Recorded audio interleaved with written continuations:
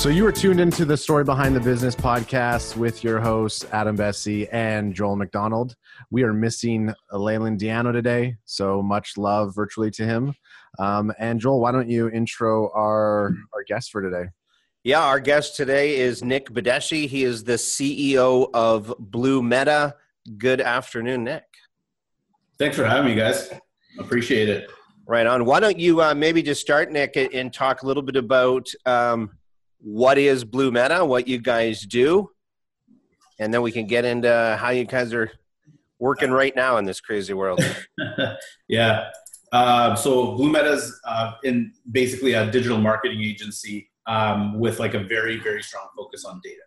So being in the agency world for about a decade now and acquiring different businesses within that space, reviewed a lot of different agencies, and the commonality seems to be that, you know, people just aren't data focused and they're not particularly sales focused either, which is kind of an interesting take. So we just saw this gap in the marketplace for, you know, data driven results for sales and marketing. Yeah, I think in terms of you touch on a great, and obviously full disclosure, we've chatted, we've worked with you guys before, so a lot of this is inside information that we're getting with each other. But I think the thing that attracts me the most about your guys' organization is you lead with the data focus first and foremost. So really interested to kind of find out from you, just in terms of I know it's a little early because it's only been about a month and a half since the COVID stuff has happened, but how's the reaction with all the companies? Like, what was the initial reaction when this happened? What were some of the conversations you had with some of your clients? And because you're all about data, is it, hey, we got to wait to see, you know, what the next few weeks look like before we can assess it? Or were you guys like, let's go right now? So there's a short and long answer. So the short answer is everybody panicked, and then cooler heads prevailed about a week and a half later. Yeah. The long answer is there is a distinct change in behavior based on the level of experience and acumen, business and strategic, of who our customers were. So our more knowledgeable customers came in and they said, hey, we're seeing this. We know something's going to happen. Tell us what you're seeing on your end. And does it make sense to continue doing what we're doing, pivoting, and or does the spend make sense even though it might be in different activities? That was like the reaction of more senior or more, you know, financially, like people with higher financial acumen, really. They were like, hey, I understand that I'm putting in X dollars and getting Y results out, but can I still get that? Or do I have to pivot, or are my results going to be truncated so they're not what they are today? Now, there's other people that, you know, maybe like it's more of like a business that they started off as their passion rather than, you know, like a business degree per se. Those people were like out of the gate, like cancel everything. It's like no conversation, just like an email at best, because like they were sending like a copy paste email to, you know, 20 different suppliers. Those required a conversation. I would say that off the bat, as soon as kind of people got the reality, you know, especially once restaurants closed, I think that was like the line in the sand where people were like, you know, 10% of the population or whatever just got laid off. And people like freaked out. About a week and a half later, I mean, that 1 week was like the busiest week for us by far, because basically it required us to deep dive every single client for good or bad, and basically tell people what was real and what wasn't. And what came back was some people should cut their budget. Some people should remain the same, but pivot to like different tactics. And other people should quadruple down, because there's actually a lot of industries right now that are experiencing record sales.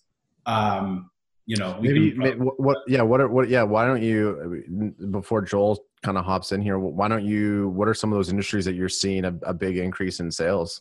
Anybody that was an established e-commerce in any way, shape, or form before any of this happened has a massive like upside. Mm-hmm. Some of our clients that are in the e-commerce space right now are seeing record months. An example that I can give you without disclosing anything is, March and April are the slowest months for one specific company we deal with. And they put up record sales in the last 30 days, given their busy season.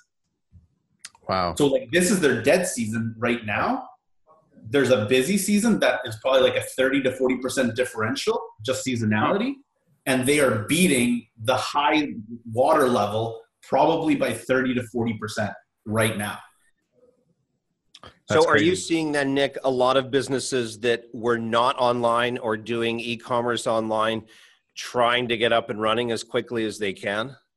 Yeah, I mean, we're seeing a lot of that too. But I mean, quite frankly, like there's no nice way to sugarcoat this. Like online is more competitive than off.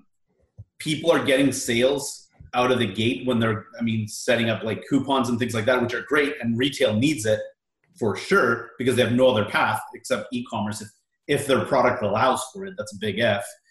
But the problem that they're seeing is that the second that they get online and they start advertising, they're getting killed by people that are already native to the e-commerce industry, because e-commerce is a lot harder to figure out than many people think. And people have been running campaigns for years and know what to do. And so people are entering just kind of dipping their toe in, and like they might be getting results, but the reason they are getting results is because of the brand equity that they've built with their clientele before they went e-commerce on a short basis. The people that have been established well before any of this happened are just doubling down their spend because they're seeing the upside in sales. So Nick, I've heard you talk a few times and you mentioned it right off the bat. What makes you different is your strong focus on data. For people out there that might be business owners, or maybe they're not big into the digital world, maybe you can just break that down for us. What do you mean by that? And why do you think a lot of people ignore some of the things that I know you guys look at really closely? Yeah, I mean, without talking here for 20 minutes straight about it, it's like, because if I get going, like it goes deep. There's a couple of different factors. I mean, for one, it's about online. You can segment customer demographics like never before. So people say, hey, like I have these, like we use like 50 different personas or whatever it is. It's like, great. Each persona behaves 3 different ways online.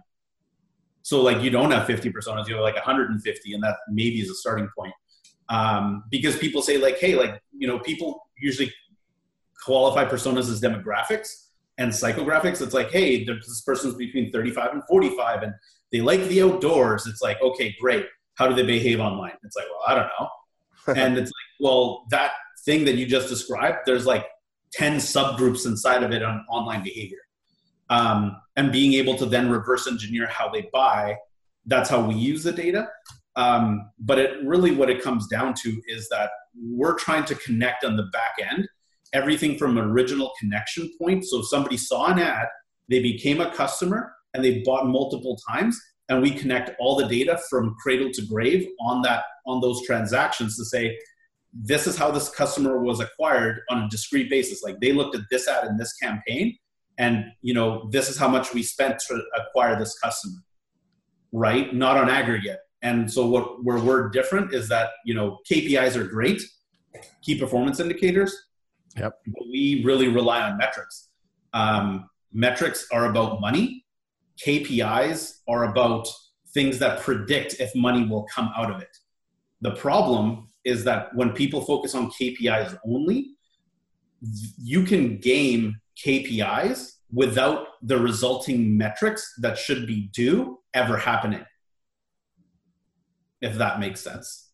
Yeah, it does. So, I mean, I guess if we're talking about, you just talked a little bit about some of the success that you've been seeing for some of your clients or some of the industries.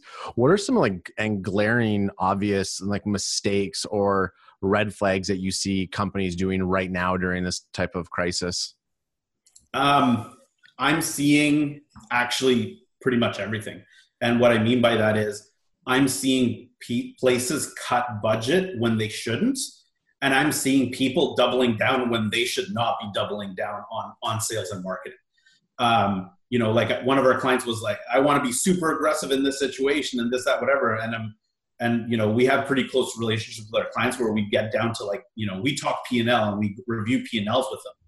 And I'm looking at their P&L, I'm looking at their balance sheet cash position. And I'm like, you have no business doubling down on marketing.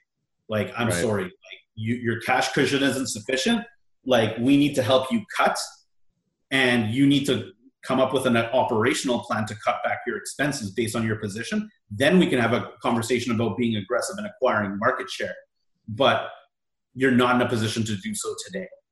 I think it's really great, Nick, that you have those conversations with people, because Adam and Leyland and I talked about this when we were kicking off this kind of month of podcasting, of every day talking to somebody different to find out what's working in their industry or how they're managing. And the one thing that we hear a lot is, whenever they study downturns in the economy, if you were to double down on your sales and double down on your marketing, those are the companies that come out ahead of the other companies. And so you can understand why a business goes, okay, well, it's a downturn, quickly, let's triple our spend, let's add more sales, because this is what I've always been told I'm supposed to do in this downtime. And I think it's really cool that you actually sit down and go, well, look, I know you think you might do that, but again, let's look at the numbers, and maybe your business shouldn't do that. Well, to your point, Joel, like that, what you said is infinitely true. Like companies that double down on marketing and sales during a slowdown always come out better than everybody else. And it's kind of like that winner take all thing. Yeah. The thing is that, all those cases, I've read them. There's 4 by Harvard Business, the Harvard Business Review, right? I've read every single one of them. The companies that they're using to make these calls are Fortune 500 companies. Their coffers are insanely big, right? So right. How a big business runs their cash position versus a smaller business is completely different. Like mid to large businesses, and I'm not even talking Fortune 500, but I'm talking larger businesses that have a proper board of directors. They're running 3 to 6 months cash of all of their expenses. So it's you take 3 to 6 months of every single expense in your company. They have that in cash on hand today. Right. Mm-hmm. So that's not the reality for the. That's not reality for small business.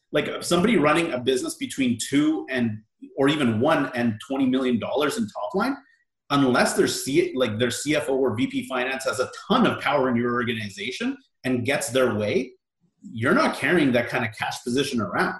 People just don't.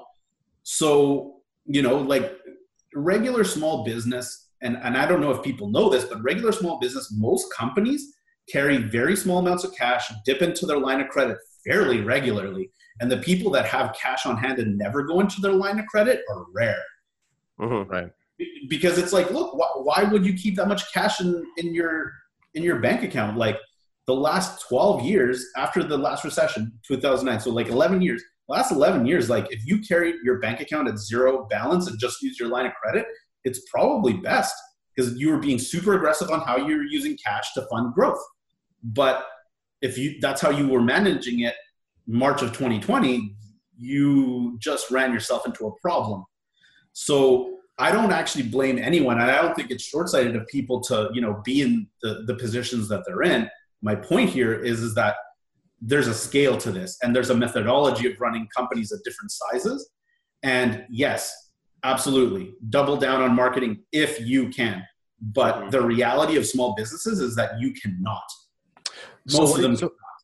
So what do you tell? So you talked about cutting operational costs for some of these businesses or cutting back on certain things to help see if you can kind of maybe weather out the 2-3 months. What are you suggesting to some of these clients who still need to procure sales or to do some sort of marketing? You need to market, you don't have the cash flow to market. What are they supposed to do? Well, in some cases, it just means taking their current marketing budget and cutting it, right? So, if somebody's spending 5% of their budget in marketing. Maybe it's about going down to 2.5, but pivoting the tactics that are being done in order to do so. If you were doing the same tactics today that you were doing a month ago, like, they're not working. Yeah. They're not going to work today, right? Like, today's, the middle of April. Like, yeah, if you're doing now what you're doing in the beginning of March, it doesn't work.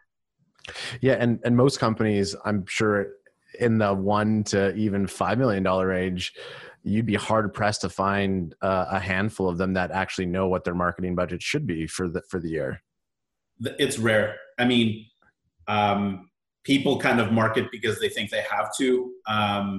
People call some marketing activities sales. Some people call some sales activities marketing. The definitions aren't as clear because, usually it's owned by one person anyway, which is usually the owner anyway. Usually the chief marketing officer is the owner of a business until you get a VP of sales and marketing at some point. Right. Yeah, so, we believe it should be 90% they spend on marketing.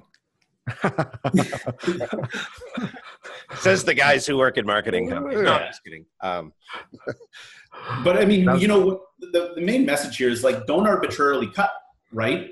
And what sales and marketing activities matter most now are different than they were 45 days ago. Right. So you mentioned that. So Nick, you said earlier as well, people are acting differently online, and obviously I'm sure they are. What are some sort of tangible things you're seeing that people are actually doing differently today than they were doing, say, 1 month ago? I guess, certain industries are obviously, people are searching for certain things way less, like travel, et cetera, like obvious things like that. Yeah. On a more specific basis, like more tactical, I guess, is people are consuming more long form content. Before, try to get somebody to view something for a minute, good luck. Now people are consuming things that are longer with higher frequency. Right. And do you see, like, let's say, for instance, obviously different verticals of business, customers are consuming a particular type of content, but what type of content are you seeing people consume right now in a business sense, outside of, like, the Netflix, outside of that? Yeah. If it's related to a business. But, like, actual B2B content, this is what we're telling people. Like, if you have a longer message to tell people, like, if your methodology is a bit more complex, it's like a 2-minute explainer video, it's like, now's the time. People will actually consume it, especially, like, if you have, like, a sales team that's sending that video out as a piece of collateral. It works right now. Like, people before, it's like, oh, over 30 seconds, hard pass. Like, I don't have time for this. People have time now. Like, that's reality. A lot of it has to do with not working in the office. Your phone isn't ringing. Like, if all you have to do is dial a 3-number extension to call someone, you're not maybe receiving as many calls. So if you're sending people information that's long form, people are consuming it more, which means that they're getting exposed to your brand in a more in-depth way. That fundamentally changes the sales funnel for people. So yeah, like a lot more complex products can now be sold easier than they were a month ago. Right. Yeah, we had to make a call into our Indeed rep for placing a job posting, and he said he answered the phone. He said, thanks for calling. It's my first call all day. I'm just sitting at home. It was 3:00, and he had just been sitting. Obviously, maybe the job ads are maybe not as busy these days with people getting laid off. However, there are companies out there that are hiring. But you're right. People are kind of sitting around working from home, and they're definitely willing to consume. Nick, I'm curious. You have this, I love the way you look at marketing. You talk different than most marketing people I know. Where does this come from? Maybe just tell us a little bit about your background and where sort of your views on all this came from. Sure. Business degree, focused in on actually marketing as a starting point. Early in my career, I reported up the chain, like, very quickly, like, although I was at, like, kind of that entry level. I was reporting into C-suite and VP level people and taking work off their desk that they didn't have the time to do. Mergers and acquisitions, pivoted really hard into operations. I took the CFA, the Chartered Financial Analyst courses as well. So like my finance is pretty strong for a marketer. Mm-hmm. And yeah, like, I mean, the last few years has been operations inside of an agency. So to me, like, I think of things a lot more tangibly than others in that sense, when we compare to the greater, I guess, like marketing field. And to me, like, people present me even internally with KPIs. I'm like, I don't care. Like what was the money output we generated for our client? Right. And I think marketers have a hard time being like, well, this is the tangible output. Mostly because they haven't been taught how, and mostly because the technology to prove ROI cheaply has only been around for a couple of years. I think that's the short answer. Yeah, it's funny, they used to say, kind of before the internet and advertising, that 50% of advertising works. The problem was nobody knew which 50. Yeah. And so now you can. And now you can. You're right. Now we have all of this data to be able to study it. And still, I guess a lot of people out there are not really taking the time to really understand exactly what it is they're trying to do and what customers they're going after. So obviously you guys help people do that. By the way, Nick, I noticed that Blue Meta has a podcast. And Adam, how come we haven't been invited on your podcast? We've put it on hold for a bit. Oh, okay. To be quite frank, like at this point, we are incredibly busy. Lots of new biz dev activity right now, because people need to pivot, and people see, especially people that have lived through 2008 and 9 or in the 90s, like the .com stuff. People know that have been in a leadership position for more than 10 years. People know that even if we go back to business as usual in 30 days from today, like say, call it the middle of May, like full on, like no social distancing, no nothing, which is highly optimistic. But even if that's true, people with more leadership experience know that people will not revert to the behavior that they had before fully, no matter what. Mm-hmm. Like the post, 2009 world was different from the pre. It just was. And the same thing's going to happen here, just like it has multiple times before. And those people are concerned because they're like, look, we have a strategy. We have a whole bunch of strategic objectives that now might not work. So we need to go into strategic planning from the top down right now. Okay. So let's say, Nick, and I think it would be, a huge, and I think incredibly valuable to take some of your time, because I know how busy you are. But give some things that businesses can do that take away that they don't necessarily need to come to marketing companies like us or Blue Meta.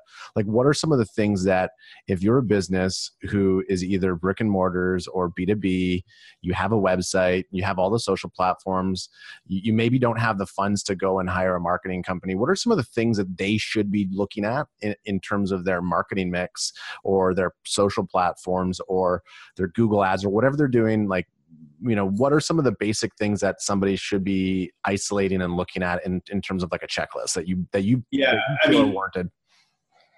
To me, it's not as much maybe of a checklist as it is looking at what the variables are and then giving a checklist. But when I said don't arbitrarily cut, there's different situations. So what happens if you are cash crunched versus you're not cash crunched?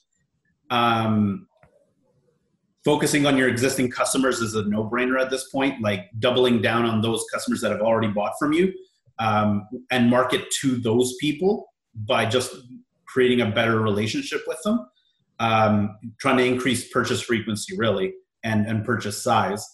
And then it's all really about testing at this time. It's like, get your data of what you were doing before, test to see if it's still working. If it's not, you need to start pivoting, tweaking, and testing new things. Outside of that, like if you're more B2C focused, I would say that you now have to really look at your customer segmentation. There's people that just slam on the brakes. There's people that are going to basically put off purchases until times are better. There are people that are well off and their behavior basically has not changed in any way, shape, or form because they have money in the bank.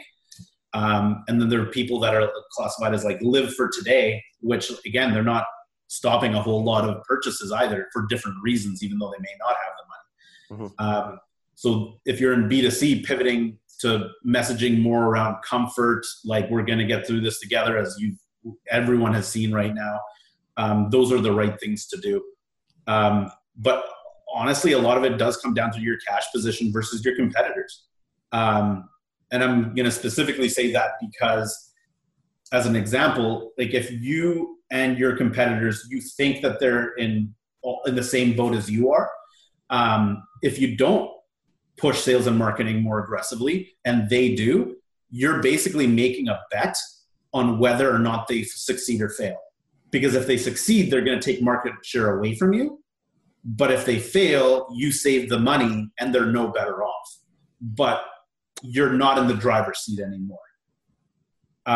If your competitors are in a much better cash position than you are, and you're in a weak cash position, this is where you have to find underserved niches that your competition doesn't serve and attack those and grow that way. Because otherwise they're just going to canvas like where you compete directly, and through their superior budget, they're just going to like push you down. So it's like a dangerous game of cat and mouse. You know what? It's not about just what you do. It's also about what the market and your competition's doing. You have to look at these things. So Nick, I don't normally ask this question, but you've talked a little bit about it, and that is, what are your thoughts for the next kind of, let's call it immediate future, and then 6 months, 9 months down the road as far as, the economy goes? Without getting super, super financial, I'm very interested in seeing if the European banks hold up. If the European banks give out, they may be in Europe, but they affect the economy here greatly. If they give out, it's a global depression because the dominoes start falling in specific ways. I think the social distancing thing, like it'll wax and wane. Like right now it's being hit hard. They're going to relax it.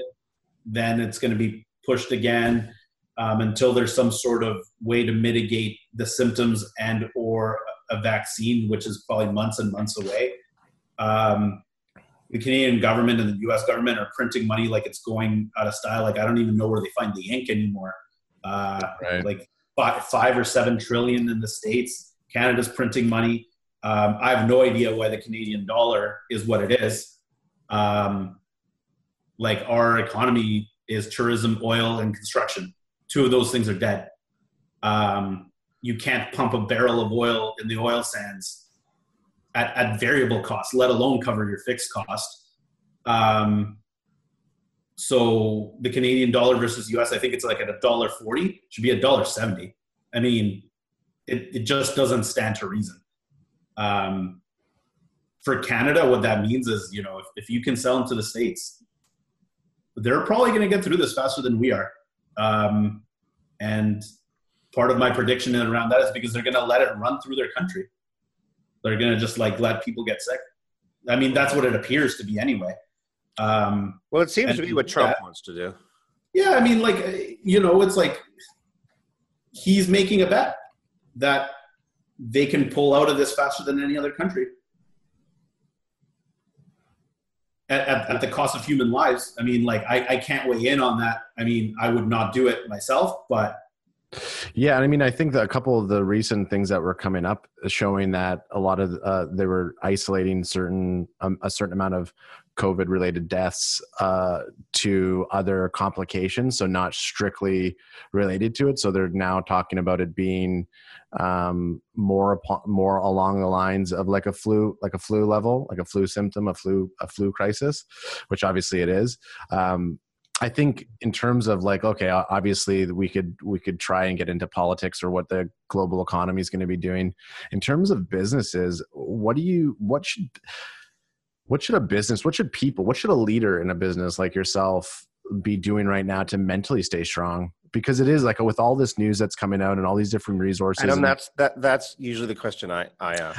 I know. I feel like you, like, that's my one question, and you took it from me. But whatever. We've been doing this like every day for like a week and a half. You asked a new question that threw me off for a loop. Okay. So this is like this is still your question. Okay, thank you. I just want credit for the question. Yeah. But no, I don't even want to ask it the same way. And let me rephrase it a little bit. What kind of advice would you be giving to businesses just on a personal level right now? And then cash. Your cash. Yeah, but what if cash is not honestly, like cash. I mean, every decision that you make today should be in the focus of your cash position. That's it. Like, in times where you don't know where the end of the tunnel is, you need to make sure that you plan for the worst and hope for the best. So you need to look at your cash position in terms of the worst case scenario. That way you don't, like, either A, you don't have to lay anyone off, or you mitigate the amount of layoffs you need to do overall. And that's really what it's about. It's like, like how, like, you mind the cash position specifically because that ensures that the least people are impacted by this within your organization and your customers as well. Because, like, look, there's a ton of organizations out there in the market right now that they're being praised. It's like, look, these companies are still paying their employees, even though people are working from home, et cetera, et cetera. It's like, what the other side of this is that those companies were strong companies with a high profit margin. That's why they're not laying people off. Mm-hmm. So, Nick, how are you handling it internally yourself, just this crisis? It's been very difficult for a lot of people. We're inundated with a lot of stuff personally. And then just how Blue Meta, what have you guys done to adapt? We can let everybody know we normally work in the same building, and you guys aren't here right now. You guys are, I'm assuming, all kind of working in different spots. So how do you as the CEO manage, and how's your team doing overall? Yeah, I mean, I think that the challenge with this is that it's anxiety and stress of the situation. Again, because there's no clear end date. So the focus has to be around, like, very, very few things. Like, usually people push an agenda that's too big. Focusing on, like, the top 2-3 things, adopting, like, the culture of gratitude, which we always have had internally. It's just about pushing that a bit more. It's like, hey, like, we're all thankful. We've done 0 layoffs. Everybody's getting paid on time. Like, business is good.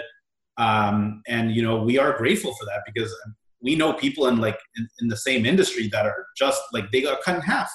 Like, I know agencies that have got cut in half on their top line revenue in the last 4 weeks.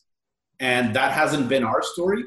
I've seen people do layoffs, like, interim payroll cuts for the people that even stay behind. We haven't done any of it. And, we just have gratitude, and we're grateful to our clients as well that have seen the value that we bring through this situation. But as a leader, like, when anxiety is high, less is more, in my opinion. Right on. I like the gratitude. I've heard that a few times from different people we've talked to is, in these tough times, you've got to be thankful for the things that are going well. Well said. Adam, I think that's our time with Nick today.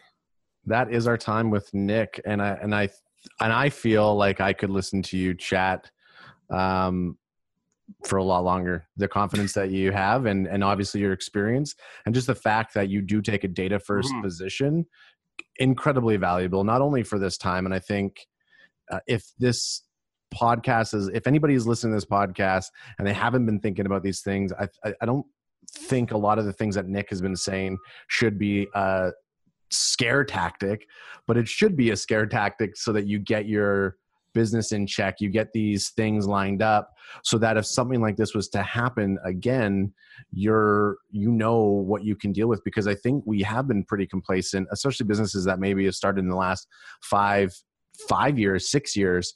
They haven't had to weather a storm like this. And when it's all, daisies and butterflies, it's all daisies and butterflies. But what happens when it starts to rain? Can you still grow flowers? That's a bad metaphor, but I was just trying to end with something. I was trying to make Nick laugh, and guess what? I made him laugh. So, you know what? Overall, it's good. We're all going to get through this. It's like winter now, spring will come. It always does. Like, that's the positive in all of this. But being productively paranoid will prevent a lot of pain, right? Right. So that's what it's about. Well said, sir. Nick, from the team at The Story Behind the Business and Leyland, who's not here today, we say thank you. Thank you very much. Stay safe. All right. Thanks, guys. Thanks, Nick. And stay blue.